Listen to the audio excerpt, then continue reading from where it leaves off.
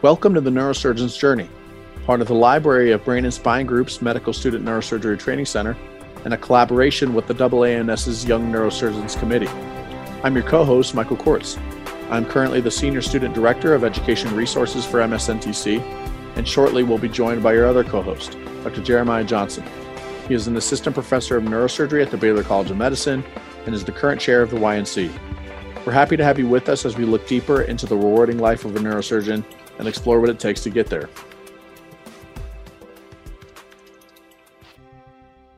Welcome back to the Neurosurgeon's Journey. As always, this is Mike and Dr. Johnson. How are you today? I'm doing well. Recording from home. Apologies if you hear background noise, but doing well. Yeah, there's a couple of people mowing their lawn outside too, so we'll try to mute when I'm not talking. So we're really excited about today's topic. Today serves to start off our Innovators in Neurosurgery series here at TNJ, and we are so grateful and honored to have Dr. John Adler join us to start us off. He is an emeritus professor of neurosurgery at Stanford University School of Medicine, where he has served for over 30 years in numerous roles, including as the Dorothy and T.K. Chan Endowed Professor of Neurosurgery, as well as a professor of radiation oncology. He completed his medical school at Harvard before conducting his neurosurgery residency training at Mass General and Brigham and Women's Hospital, after which Dr. Adler completed a fellowship in radiosurgery under Lars Leksell at the Karolinska Institute in Sweden. He is known for improving on Dr. Leksell's gamma knife technology through his groundbreaking cyberknife invention and founding of biotechnology companies Accuray Inc. and later Zap Surgical Systems. He has served as CEO, CMO, or on the board of multiple companies and organizations in neuroscience, biotechnology, and medical education, notably founding the Curious Journal of Medical Science in 2009. His accomplishments and spirit for innovation have been validated in high esteem through numerous awards and distinctions, most recently being honored with the Cushing Award in Technical Excellence and Innovation in Neurosurgery at the 2018 AANS Annual Scientific Meeting. Dr. Adler, thank you so much for joining us. Thank you, Mike, and thank you, Jeremiah. You're welcome. Great job with the intro, Mike. It's a very distinguished career, hard to pack into just a few sentences. So Dr. Adler, again, thank you so much. Dr. Johnson, although it's probably self-evident, I think it'd be good to give some context for what innovation is and why it's so important in neurosurgery, as well as in pursuing a career in neurosurgery. Yeah, definitely. I mean, innovation is an interesting word, as we won't get too much in the nitty gritty, but is a way to tease it out from invention.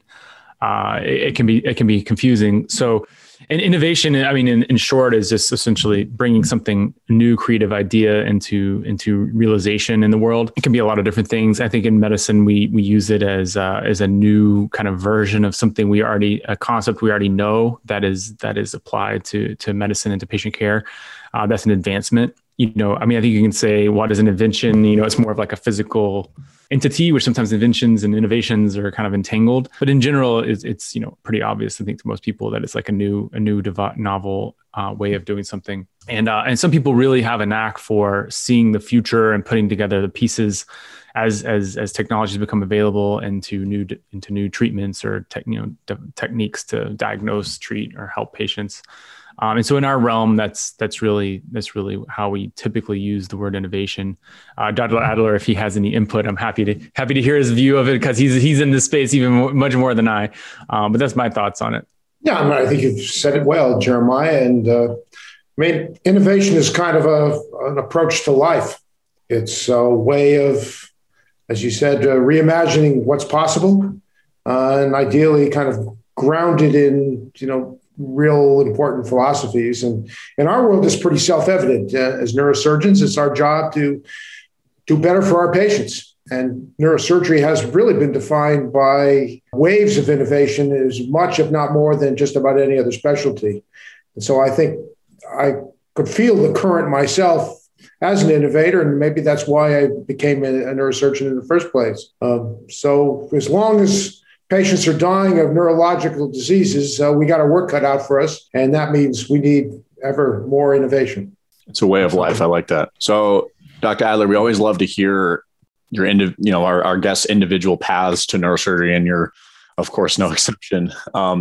It'd also be prudent to hear, over time, what has excited you about neurosurgery, radiosurgery, biotechnology, and how it has led to the innovator and pioneer and leader in the field that we have before us today.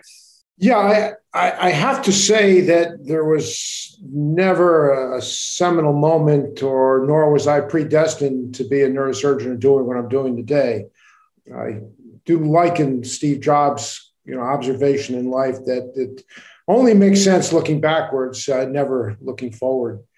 So I grew up in a very middle-class family in a very middle-class town, and surrounded mostly by people who were tradesmen and worked in, kind of factories. And my own father was a bookkeeper, small town accountant. I had really no exposure to medicine other than the family doctor who I'd see every few years or something for stitches or, some relatively minor problem. So I knew nothing about medicine per se, but I always did gravitate towards the sciences. And it was the sciences that, I knew destined to be involved in at some level. And the life sciences were at the time, were particularly exciting given the emerging understanding of molecular biology. And so I chose to go to Harvard, kind of want to go to the big city, having grown up in a town of 2,000 or 3,000 people, and there's nothing more exciting than going to Boston, which was all of an hour and a half from where I grew up, and there, the molecular biology became intertwined with medicine, and a lot of the friends I had they were, let's go to medical school. And in fact, I had been I'd been at Harvard for no more than a few weeks and talking to one of the teaching assistants in organic chemistry, which I was taking at the time. And he said, well, why would you ever want to get a PhD in molecular biology? Of course, you're going to go to medical school. And he said, well, I just got my PhD. I'm headed off to medical school. And it was just like, there was no real consideration to do anything other than medical school. And it had to do with some of the times.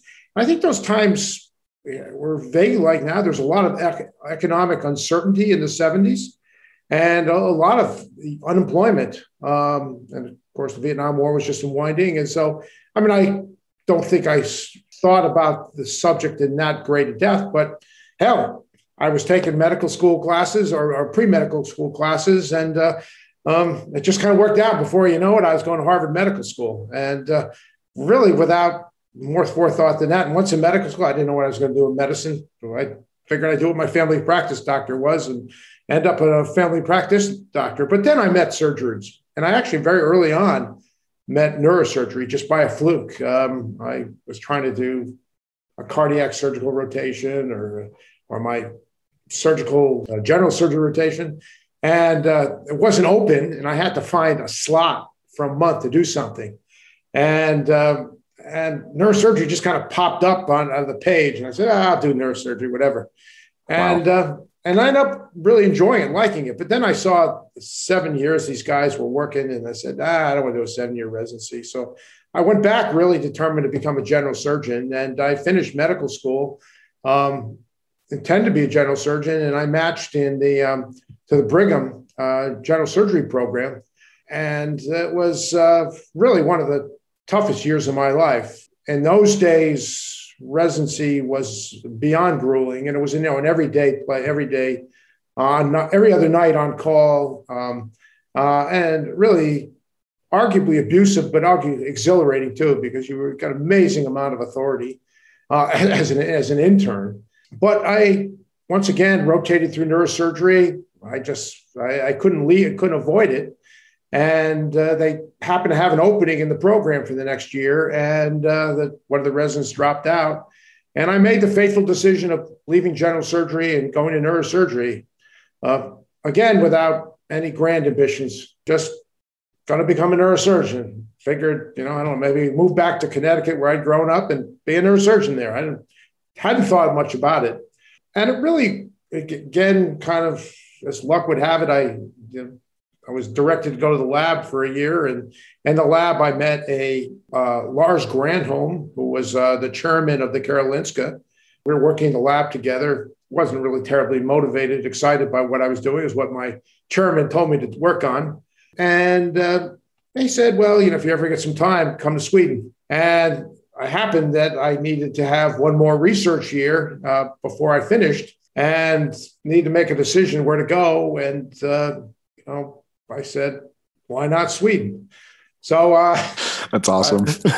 Next thing I know, I was at the Karolinska, and even more bizarre than that, they stuck me in an office on the outskirts of the whole department that just so happened was right next to Lars Lexell's office, who was at this point kind of a little bit of a black sheep. Once a chairman gets done with his tenure, they try to exile him so that, it's like Donald Trump or something. You don't want him kind of poisoning the well of the new administration. And so they exiled him, and I just happened to have my office exiled next to him. And it was clearly a transformational year. And I had just finished my kind of advanced neurosurgery program, Mass General, and watched Roberto Harris and, Robert Ogeman. I mean, just John Martuzza, the big names at the time, when operating with them. And, they were wonderful surgeons, but, I watched patients linger in the ICU for, a month after, pineal tumor surgery or some complex skull-base operation. And I watched the same patients now get treated as virtual outpatients at Karolinska with a gamma knife. And I said, this is too cool, man. I can't not get involved in this. And that was that. Well, we're very happy that some of the happenstances happened, and you are before us today as the pioneer that you are. So I think a lot of our listeners are early in their training, med students, residents, and what have you. I think it'd be good to get an overview of what radiosurgery is and how CyberKnife and Gamma Knife are different. I really liken radiosurgery to a magnifying glass. How's that? Seems like a dumb analogy, but you take a magnifying glass and you put it in front of the sunlight, and you transform a tepid force into something that's really quite unique and quite special and quite potent. And radiosurgery merely tries to accomplish the same objective, except with ionizing radiation. Now, to do that, you need a lot of technology to accurately position the tumor in space, because you're not looking at it, you're not seeing it. And ideally, you want to shoot the tumor from many directions as possible. So radiosurgery is defined by two very basic elements: accurate targeting and maximal crossfire of radiation beams, so that you get as much concentration of the radiation of the tumor as possible. And that's it. And once you do that, you can deliver a blade of energy to targets anywhere in the body, but of course, this is most relevant here in the brain and the spine. This seemed like a very simple idea when I first absorbed it under Lars Lexell's tutelage, in the 1980s. But it's gone on to prove to be very powerful. And most neurosurgeons are kind of amazed to hear that radiosurgery is hands down the most common operation neurosurgeons in America do for brain tumor. Hands down, just by building codes. So we know. But it's been very quietly happened. In fact, this goes on despite the fact that the procedure doesn't pay terribly well, despite the fact that I don't think the procedure doesn't get necessarily a lot of respect. I mean, everyone is very, and for good reasons, it's going to the operating room and, disarticulating someone's skull, or, approaching it with, cool endoscopes from, looking at the brain from inside out. It's a beautiful, beautiful experience. And people are seduced by brain surgery by being inside the brain and looking at it. And as was I. So I understand the beauty of conventional surgery. However, from a patient perspective, I understand the beauty of radiosurgery.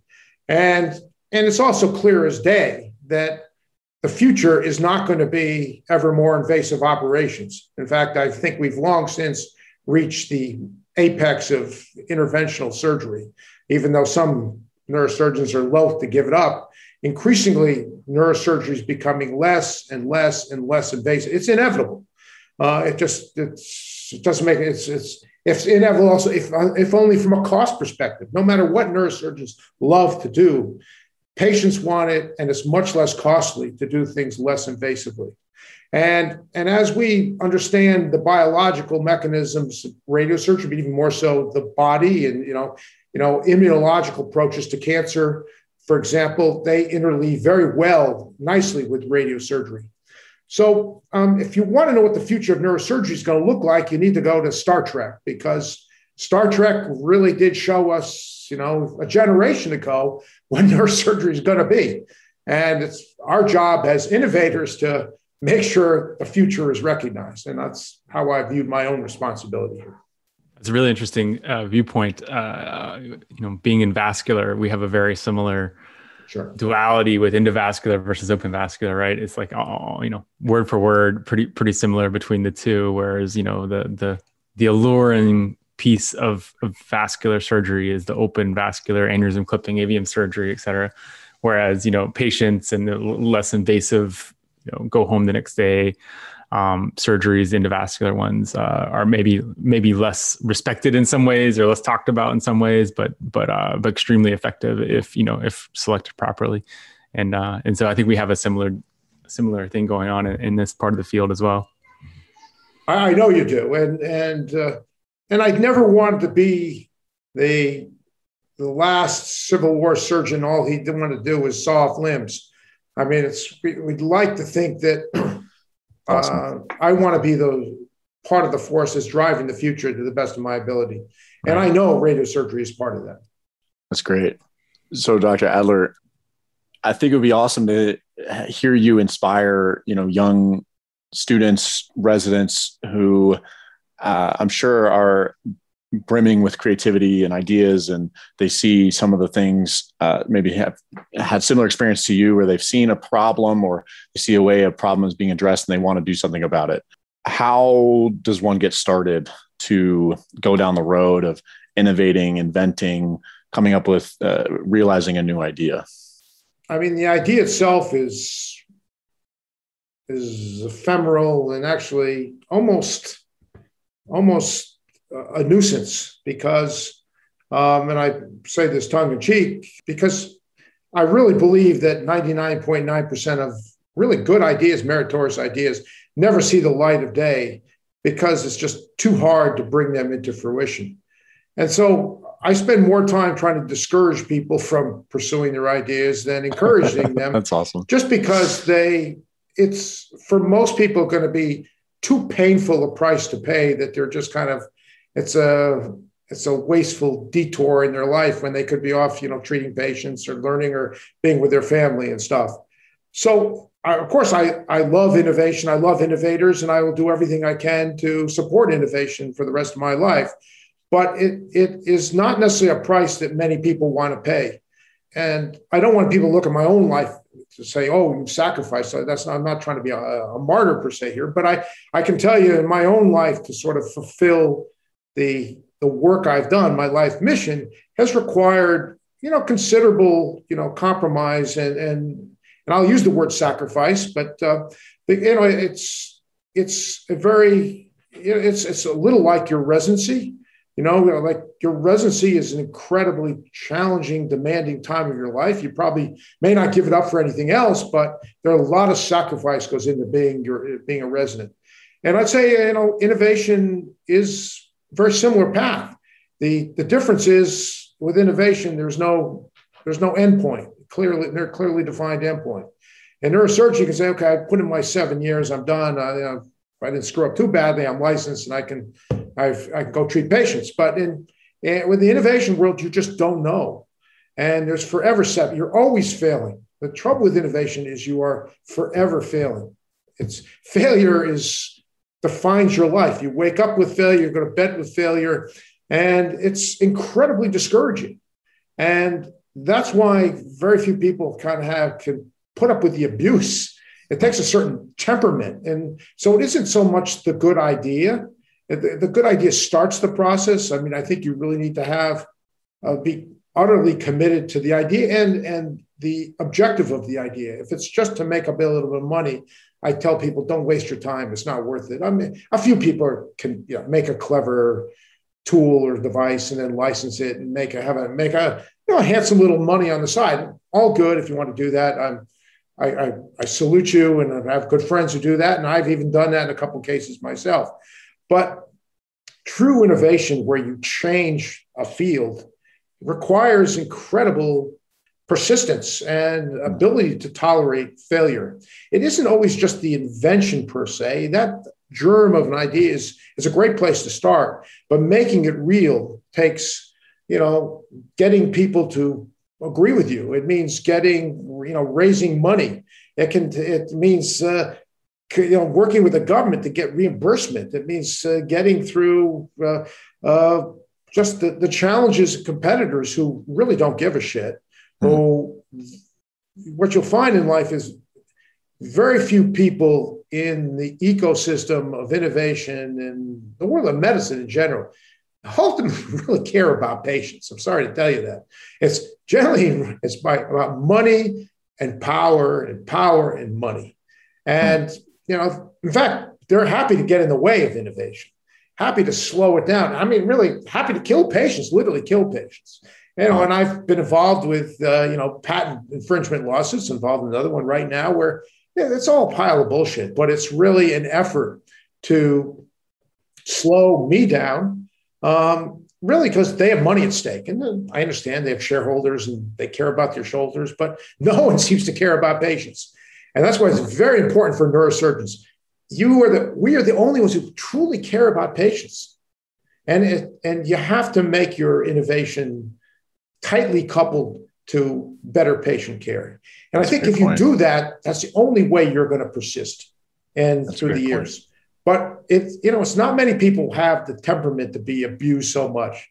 And so for example, I'm currently in a fundraise myself and hopefully getting very close to the end. And most innovators look at fundraising, or most entrepreneurs look at fundraising as being the hardest part. And they, I think, disproportionately focus on fundraising. And, it is the lifeblood of startup life. So I get that. And what makes it so frustrating is that you're mostly hearing no. When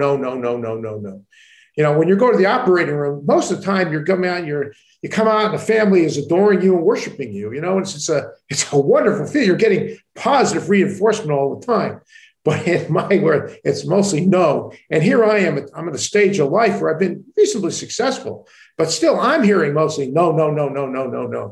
And so it's hard to hear somebody no's. It just is. And so I bitched and moaned to a friend of mine who's in venture capital recently. And I said, Curtis, I said, I'm a lousy fundraiser. And he said, no, John, you're just as good as everybody else. This is just the nature of the game. You're going to hear no so much that it wears on your psyche. And that is kind of an important element of the whole, innovation ecosystem. Most of the time you're going to be hearing no, and you just got to say, I'm going to innovate. I'm going to persist. So for you, what was getting what piqued your interest in moving Gamma Knife and expanding on Gamma Knife to develop CyberKnife, and how did you move the concept to reality? You touched on some of those things through your recent answer, but you personally, how did that journey pan out? Well, after being totally swept away by Lars Luxell's vision of radiosurgery, understand, Mike, there was no radiosurgery at this stage of the world. None. Right. It was everything was a big operation. I just fell in love. And then I said, well, if this stuff works in the brain, obviously it's going to have to work for the rest of the body. Right. And I said, well, how might that happen? Well, how we might do that. And I just, had a lot of time during my fellowship and in Sweden. As I like to say, a lot of dark nights where I was even in my office or at home with nothing to do other than a couple kids. And I just kept noodling on the problem, and it appeared self-evident to me that the imaging revolution that was happening would dovetail into targeting mechanisms that didn't require stereotactic frames. And so just bam, one night I said, well, it's going to happen. Why not me? So I just became committed to the idea of doing what's X-ray image-to-image correlation, which became really the first form of image guidance. And did a little bit of work at Harvard, finishing during my chief residency year, but really it was the impetus to come to Stanford during my first job as assistant professor at the VA hospital, like luck would have it. And I started working with the engineering department, looking at machine vision and how might we look at X-ray projections and correlate them against a prior CT scan, and came up eventually with this concept of image-to-image correlation, usually digitally reconstructed radiographs. And so you ask computers to simulate what X-ray projections might exist at the time of the treatment, depending on the exact patient position and orientation. And then the computers just very quickly compared this library of images with the real images that you were capturing.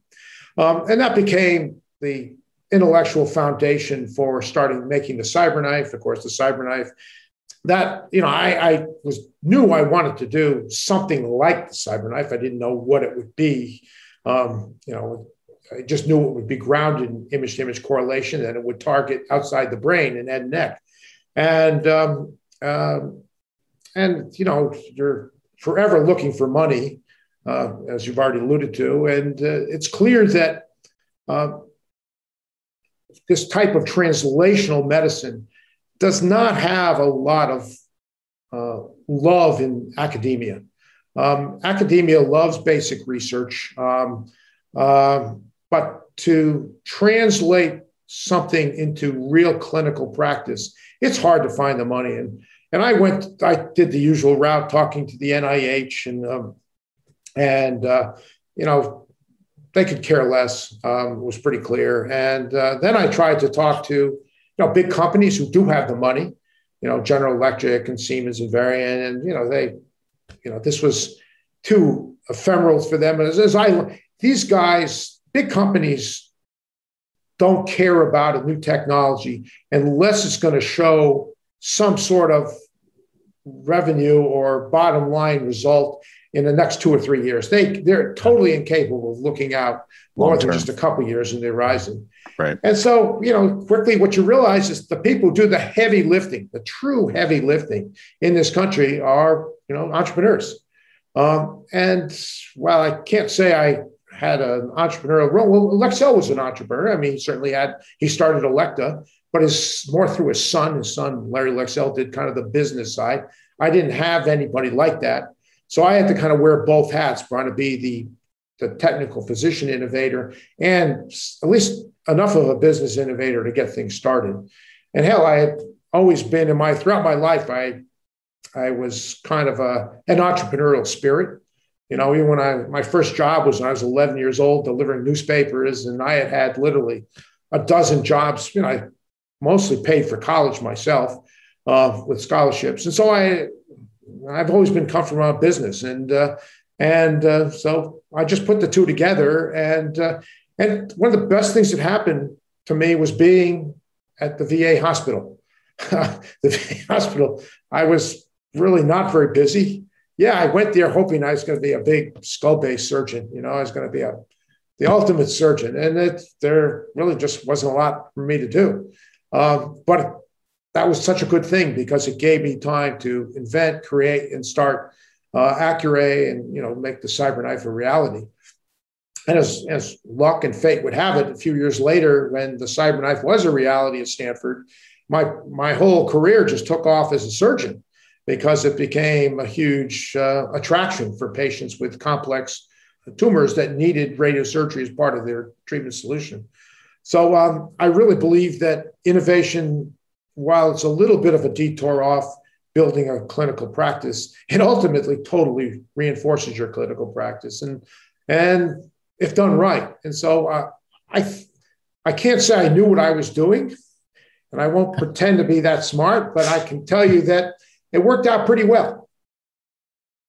That's a great story. I know as Dr. Adler and I have known each other before this. I was a fellow at Stanford. And so I'm curious, I've seen the picture on the wall in the hallways of the neurosurgery department of the first CyberKnife kind of being lifted off of a truck by a crane and being put into Stanford. I'm curious when that happened and how that all kind of coalesced where they put that into the hospital? I mean, were you already like a viable company, or was this like a prototype, or how did that go?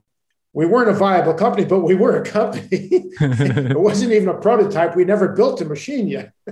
And then lastly, I don't know we didn't know what we're doing, but it was the best we could do. We really had a lot of trouble raising money. And ultimately, I convinced Stanford to buy my first machine, sight unseen, with just a few pieces of paper.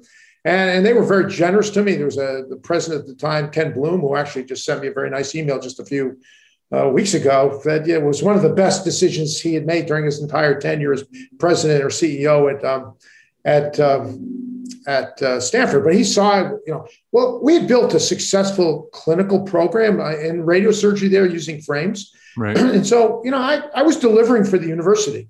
And so they had no reason to doubt my contributions to the medical school. Right. And so when I came to them with my piece of paper, and I had convinced one of the board members that this was a good thing, and he was helping me at Accurate, they said, okay. And so they signed a check or they agreed to make progress payments for a grand total of $1.3 million. And I also raised from some mostly neurosurgical friends, and I believe that that's a good source of early angel capital for some neurosurgical innovators, a grand total of $500,000. So with that paltry sum of money, we went about to rented a little garage down in Sunnyvale, and we tested some of the initial modules, but we didn't really have a radiotherapy vault to actually build the machine and test it. And so we couldn't really make a machine. And so finally, the medical school not the medical school, but the hospital built this new vault where we put the first CyberKnife, and we put the first CyberKnife together inside the vault, inside the hospital. And but we were a company.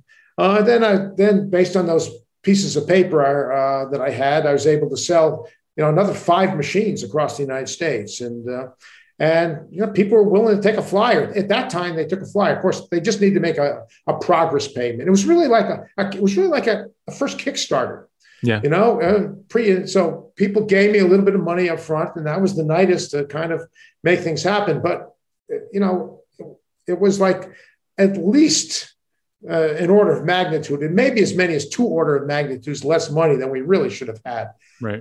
We were selling a machine for eventually $1.5 million, and it was costing us like $2.5 million to make these things. And so it's not a very good business. You can't make it up for it in volume.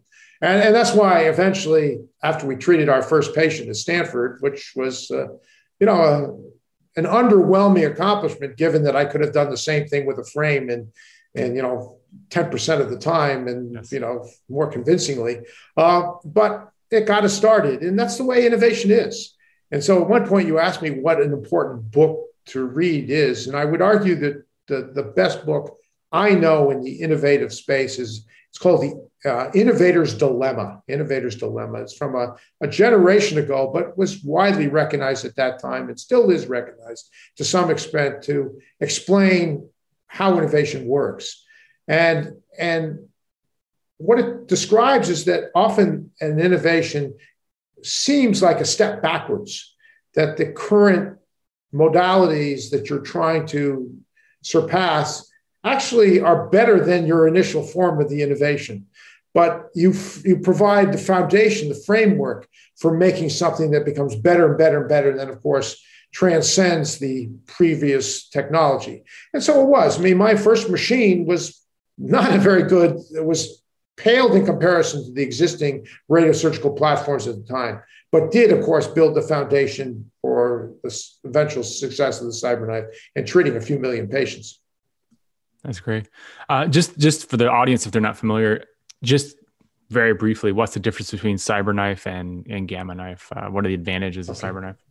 Well, a Gamma Knife uses a stereotactic frame for targeting and uses radioactive cobalt for converging beams of radiation on the tumor.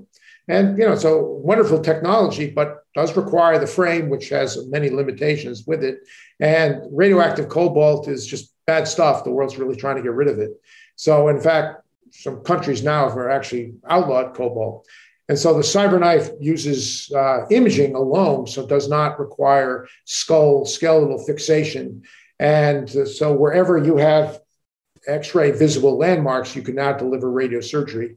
And it uses a small linear accelerator on a robot that it targets at the tumor from many directions. And it concentrates the radiation by attacking the tumor from many directions over this course of a 20, 30-minute treatment.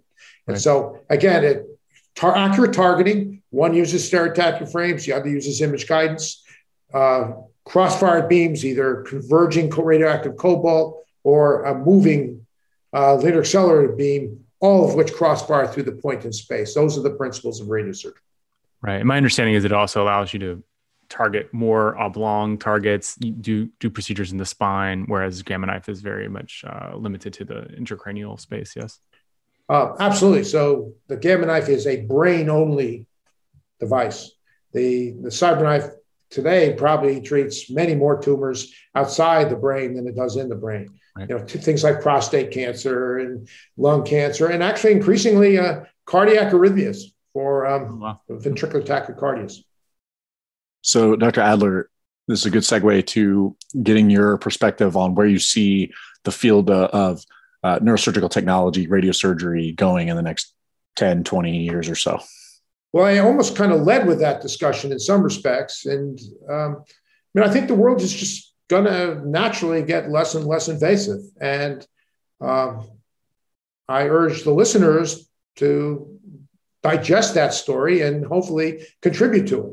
I mean, anything that is less invasive than the predecessor technologies is intrinsically good. Now, maybe in some way there will be a reimagination of open surgery and in ways that I can't possibly conceive. So I could be wrong, but again, likening back to Star Trek and the tricorder, I mean, we're going to do things, as far as I can see, in a painless, non-invasive extent, to the greatest painlessness, non-invasive extent possible.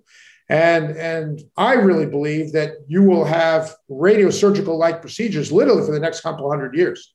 Now, I don't know that the surgeons, 200 years ago could look into the future, especially neurosurgery, and say that this is, even Cushing could look into the future and see that the world is going to be what I think we can see it be like right now. Now, I'm not saying that any of the technologies I'm creating are necessarily going to be what exists in 100 or 200 years. But I think the idea of using directed energy, which is what radiosurgery is a force, an energetic force to manipulate structures and tumors inside the brain, is going to be what's going to define the world of surgery. And in fact, we need surgeons to reevaluate what it means to be a surgeon. If it means, using, a scalpel or using, your bipolar or something, whatever defines open neurosurgery in many neurosurgical brains, if that's the only way you can imagine neurosurgery going forward, then I wonder what the utility of neurosurgery is going to be in the future. Because I think it is going to be a non-invasive future. Now, can I predict what that's going to be? I can't. I mean, in terms of the timeline, I mean, is it 10 years? Is it 20 years? Is it going to 50 years? I mean, everything seems to take much longer than I would have ever imagined. But I think some of the biggest impediments to neurosurgical progress today are not technological. They're actually stupid things like reimbursement. They're dumb things like, societies and medical societies are very regressive. I mean, they try to hold on to the past rather than necessarily embrace the future, despite what they think of themselves. So I feel that if anything that's less and less invasive and effective, and ideally cost-effective, is going to be part of that future. And so in the near term, I can certainly imagine when it comes to tumors, we're going to be using more and more immunomodulation, whether it be checkpoint inhibitors or CAR T cells in the brain with dendritic cells. Things are outside my domain of expertise, but certainly fit my framework for less invasive, more effective treatments in the brain. And certainly in the cerebral vascular space, it's hard to envision a world in which isn't totally dominated by endovascular procedures. And maybe in new ways, maybe you're going to use pulsing magnets to kind of guide catheters in new ways to ever more, smaller regions of the brain. I mean, that's not my space. But in spine surgery, I think you're already seeing a huge step towards less and less and less invasive. But who's to say we're still an order of magnitude away from being what's possible in the next few decades. Yeah. But when all is said and done, I believe radiosurgery is, as a form of precisely delivered directed energy, is a transformational concept that will be here for decades, if not generations to come. That is, I think, well said. I do have a follow-up question for you. Like Mike alluded to, a lot of the listeners are young or even have ambitions to become neurosurgeons, but aren't in training yet. If someone is interested in this space, how do they kind of prepare themselves for success? You obviously had no true formal training in innovation or business per se. How would you kind of counsel someone that's on the early end of the spectrum, early residency, medical school, about if they have ideas or are interested in this space, how should they go about being exposed to the various things that they need to be successful like you have been? Well, you don't need business knowledge. You don't need engineering knowledge. I mean, those are tools to accomplish what ultimately you're going to do. What you do need is deep domain knowledge in the field that you're trying to transform. Right. And so it's go and be the best friggin' clinical neurosurgeon you can possibly be. Understand neurosurgery first and foremost. And ideally, like in my case, I think I was a good surgeon, a good open surgeon. I'm not going to say I was Yassergil per se, but I was a good open surgeon. And I have no trouble getting in the face of other open surgeons and challenging, them and their techniques and to do better. So Get deep into your domain and love your domain and then in your domain, find the problems that you are well poised to sort of transcend. So I think domain knowledge, nothing more important. And when you start a company, that's your expertise in the company, right? Not per se because you're an engineer, you know how to fundraise. You're not a CFO. You're not going to be the head of regulatory. You are going to be the neurosurgeon. So just be a great neurosurgeon. I agree with that 100%. I would even add people that, will do basic science research. It's the same thing. If your innovation is in the basic science level for a new therapy and you really know that space well, and then when you take it to companies or to market, you're that irreplaceable person with that expertise, the patients, why you're doing it, the basic science component of it, and you really be the centerpiece of taking that to market and testing it in trials and all those steps. And there may be some MBAs on this call who eventually listen, but you do not need an MBA. MBAs provide you a good business network, and there's nothing wrong with having a good business network, but it's much better to spend the 2 years of that MBA learning or getting domain knowledge, in my opinion. Right. I think that's good advice. Well, this has been inspiring to me as someone in that position and very bright-eyed and bushy-tailed. You mentioned the Innovator's Dilemma. You mentioned Star Trek. Are there any other books or movies or courses or anything else in the space that, while becoming a great clinical neurosurgeon, people can, be engaging with? Nothing specific. I again love Steve Jobs. Observation about your life I don't think most people can look in the future and say, I want to be an innovator. You have to find something you want to innovate. It's not enough to, innovation is not a job. It's a means to the end. It's a way, it's because I'm a neurosurgeon, I'm an innovator. I'm not an innovator because I'm a neurosurgeon. And so it's not an easy path. I would not wish this upon anybody because it's not easy. Even now my company, Zap Surgical, it's hard. It's really hard. This stuff is just, each one is like two difficult residencies. It really is. And they're like your children. It's like I don't know if any of you have children, but once you have a child, you're so invested in this. You love this person. You love this idea. You're responsible. And, if the child is crying at 2 a.m, it's your child. You don't have the luxury of saying, I'm not taking care of my child. And the same with the company. It's a Sunday morning and I'm taking care of my child here. That's what I'm doing. So I love children. I love companies. In some ways, I liken the two. But you have to be willing to accept that measure of responsibility, because you do not have the luxury of walking away. Once you get going, if you're really an innovator, you're in it to the end, till they're off to college. It's your responsibility. I think that's wonderful. I know we're running out of time to have you with us here. I would love to have another half an hour to talk about your subsequent steps after Cyberknife with Curious, and then your current company. Any kind of like just brief like summarization of what you've been up to and why you took those next steps after the Cyberknife kind of experience wound down. Well, Curious was a direct reflection to my own frustration with publishing. I just didn't like the fact that I, as an expert, had trouble sometimes publishing my articles. When I was this individual with the most domain knowledge conceivable, and some reviewer would just get in my way. And generally, they didn't stop me, but they just slowed the whole process down. And again, I was very fortunate to be here in Silicon Valley, watching the rise of social media and a whole new revolution in communication. And if you think about it, journals were really the first social networks.